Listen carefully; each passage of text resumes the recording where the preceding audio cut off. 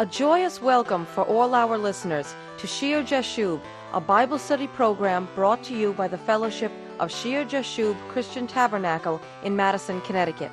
This is Patty Scalzo, and today my husband, Pastor Greg Scalzo, and I will be discussing the importance of answering God's call. Now let's go into the study.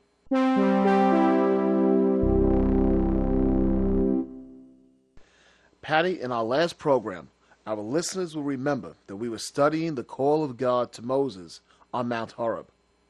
We saw the true humility that this 80-year-old shepherd displayed when he responded to the call by saying to God, "Who am I that I should go to Pharaoh and that I should bring the children of Israel out of Egypt?" And the answer God gave to Moses in Exodus chapter 3 verse 12 was, "I will certainly be with you."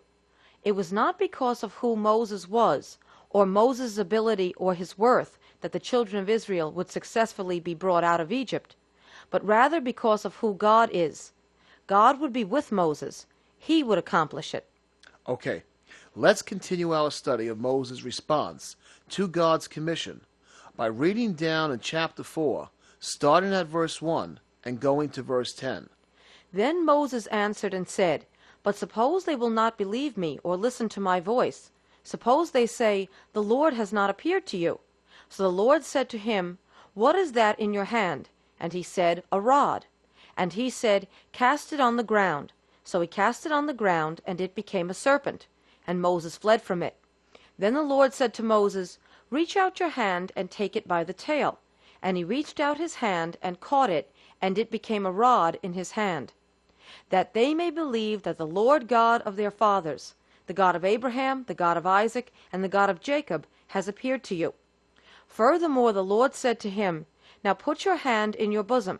And he put his hand in his bosom, and when he took it out, behold, his hand was leprous, like snow. And he said, "Put your hand in your bosom again." So he put his hand in his bosom again, and drew it out of his bosom, and behold, it was restored like his other flesh. Then it will be, if they do not believe you, nor heed the message of the first sign, that they may believe the message of the latter sign. Then in verse 10 it says, "Then Moses said to the Lord, O my Lord, I am not eloquent, neither before nor since you have spoken to your servant, but I am slow of speech and slow of tongue." Notice that Moses saw the miracles. He saw the power of God displayed, yet still his concern is for his lack of ability. Remember what Stephen told us in Acts chapter 7 verse 22, that Moses was learned in all the wisdom of the Egyptians, and was mighty in words and deed. And yet we see the humility of Moses when he asserts that he is not eloquent and is slow of speech and tongue. He is basically saying, how can I speak the word of God to these people? He certainly doesn't hold himself in high esteem. It's clear from Exodus that Moses was a well-educated man in Pharaoh's court. Still, he doesn't boast about himself, but rather recognizes his drawbacks. And Greg, can't both be true? A person may not be particularly eloquent or may be slow of speech and tongue, and still be mighty in words, or as it says in the NIV, powerful in speech. Definitely. And I think in our media-driven society, it is difficult for many to make this distinction.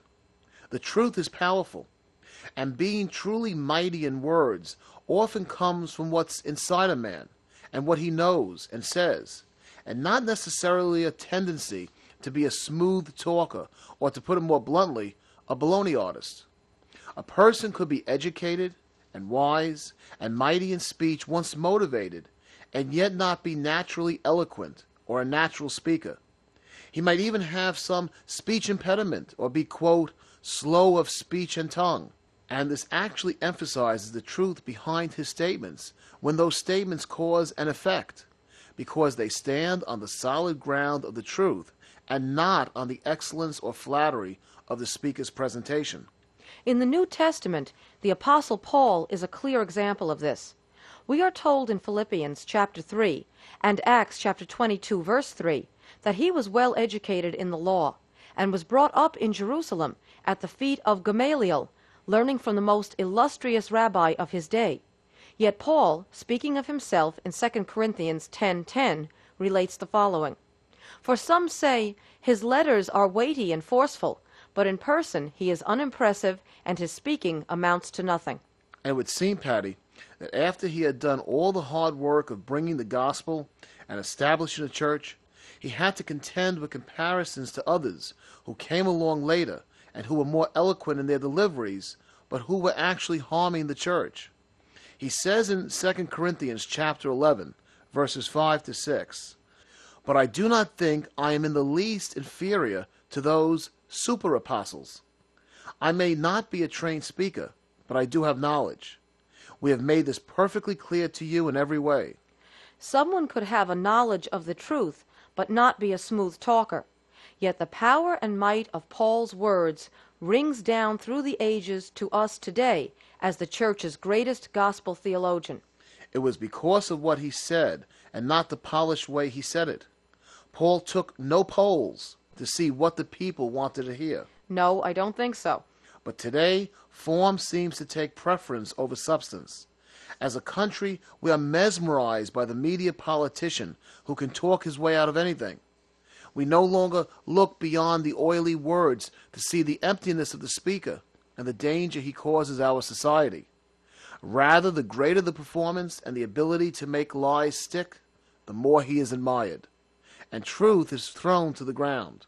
But Moses was not a man of flattery and smooth speech. It was not his natural ability.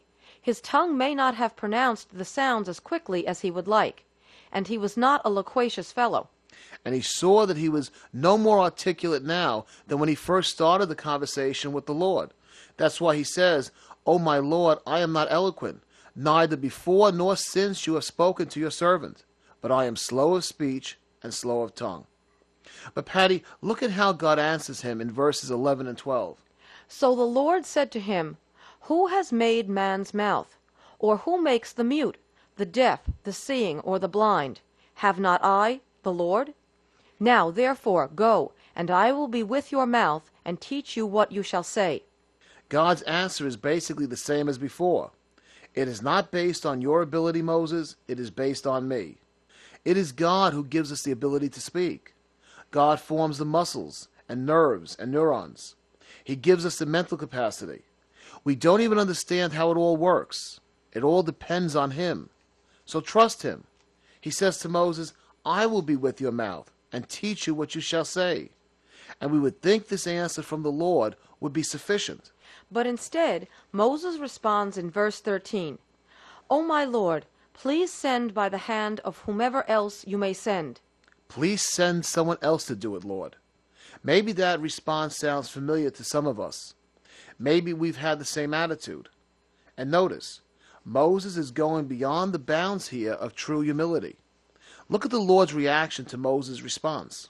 Starting at verse 14, "Then the Lord's anger burned against Moses, and he said, 'What about your brother, Aaron the Levite?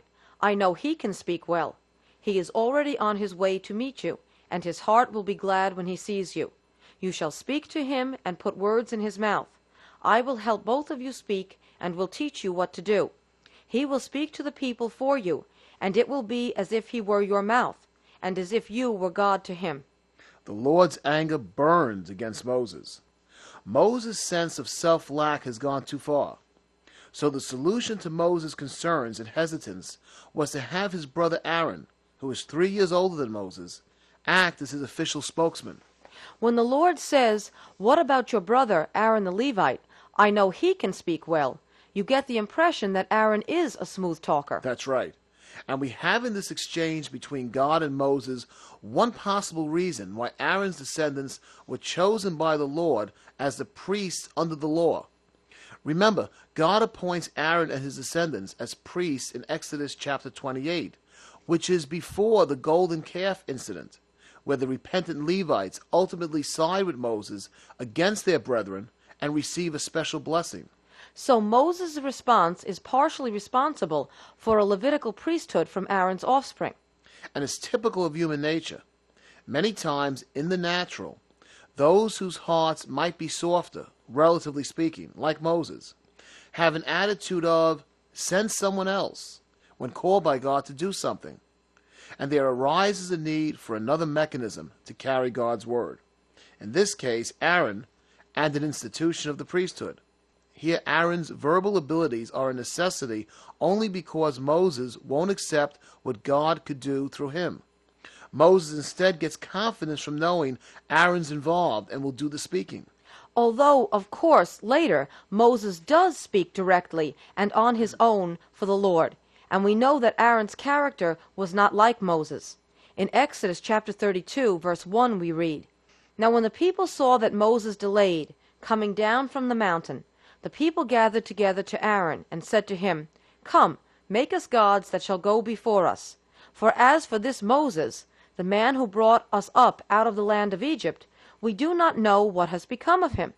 And Aaron said to them, Break off the golden earrings which are in the ears of your wives, your sons, and your daughters, and bring them to me.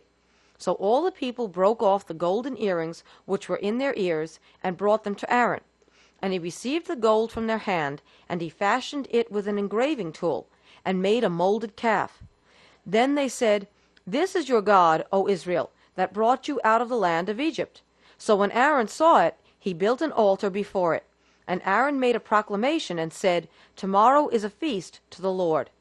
Aaron was affected by the poles. He did just what the people wanted. He himself fashioned the idolatrous golden calf, and then he tried to say he was having a feast to Yahweh.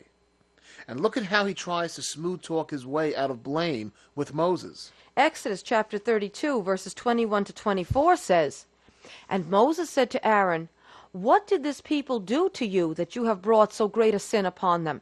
So Aaron said, Do not let the anger of my Lord become hot. You know the people, that they are set on evil. For they said to me, Make us gods that shall go before us. As for this Moses, the man who brought us out of the land of Egypt, we do not know what has become of him. And I said to them, Whoever has any gold, let them break it off.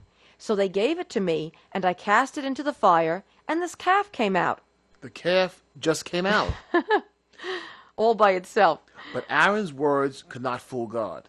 In Deuteronomy 9:20, Moses says, "And the Lord was very angry with Aaron, and would have destroyed him. So I prayed for Aaron also at the same time." Moses' prayers spared Aaron's life. And that brings us to our next important point in the authority series.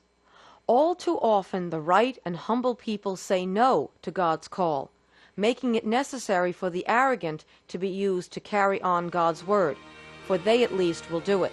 But it is the more excellent way when those who are called, who have a respectful and sincere heart, respond enthusiastically to that call, so that the way of truth is not brought into disrepute. We love to hear from our listening audience, so if you have any comments or words of encouragement, please send them along to us. Also, may I ask you to prayerfully consider supporting our church's evangelical outreach. Please send all correspondence and donations to Shear Jashub Christian Tabernacle, Post Office Box 518, Branford, Connecticut 06405. We would also like to extend an invitation for you to join us for Sunday service if you will be in the Madison, Connecticut area. Shear Jashub Christian Tabernacle meets every Sunday morning at 10 a.m. in the upper room of the Memorial Hall on Meeting House Lane in Madison, Connecticut. Take I-95 to exit 61. Go south to Route 1. Turn right, and at the next light, turn right again. Please join us for our next broadcast of Shear Jashub.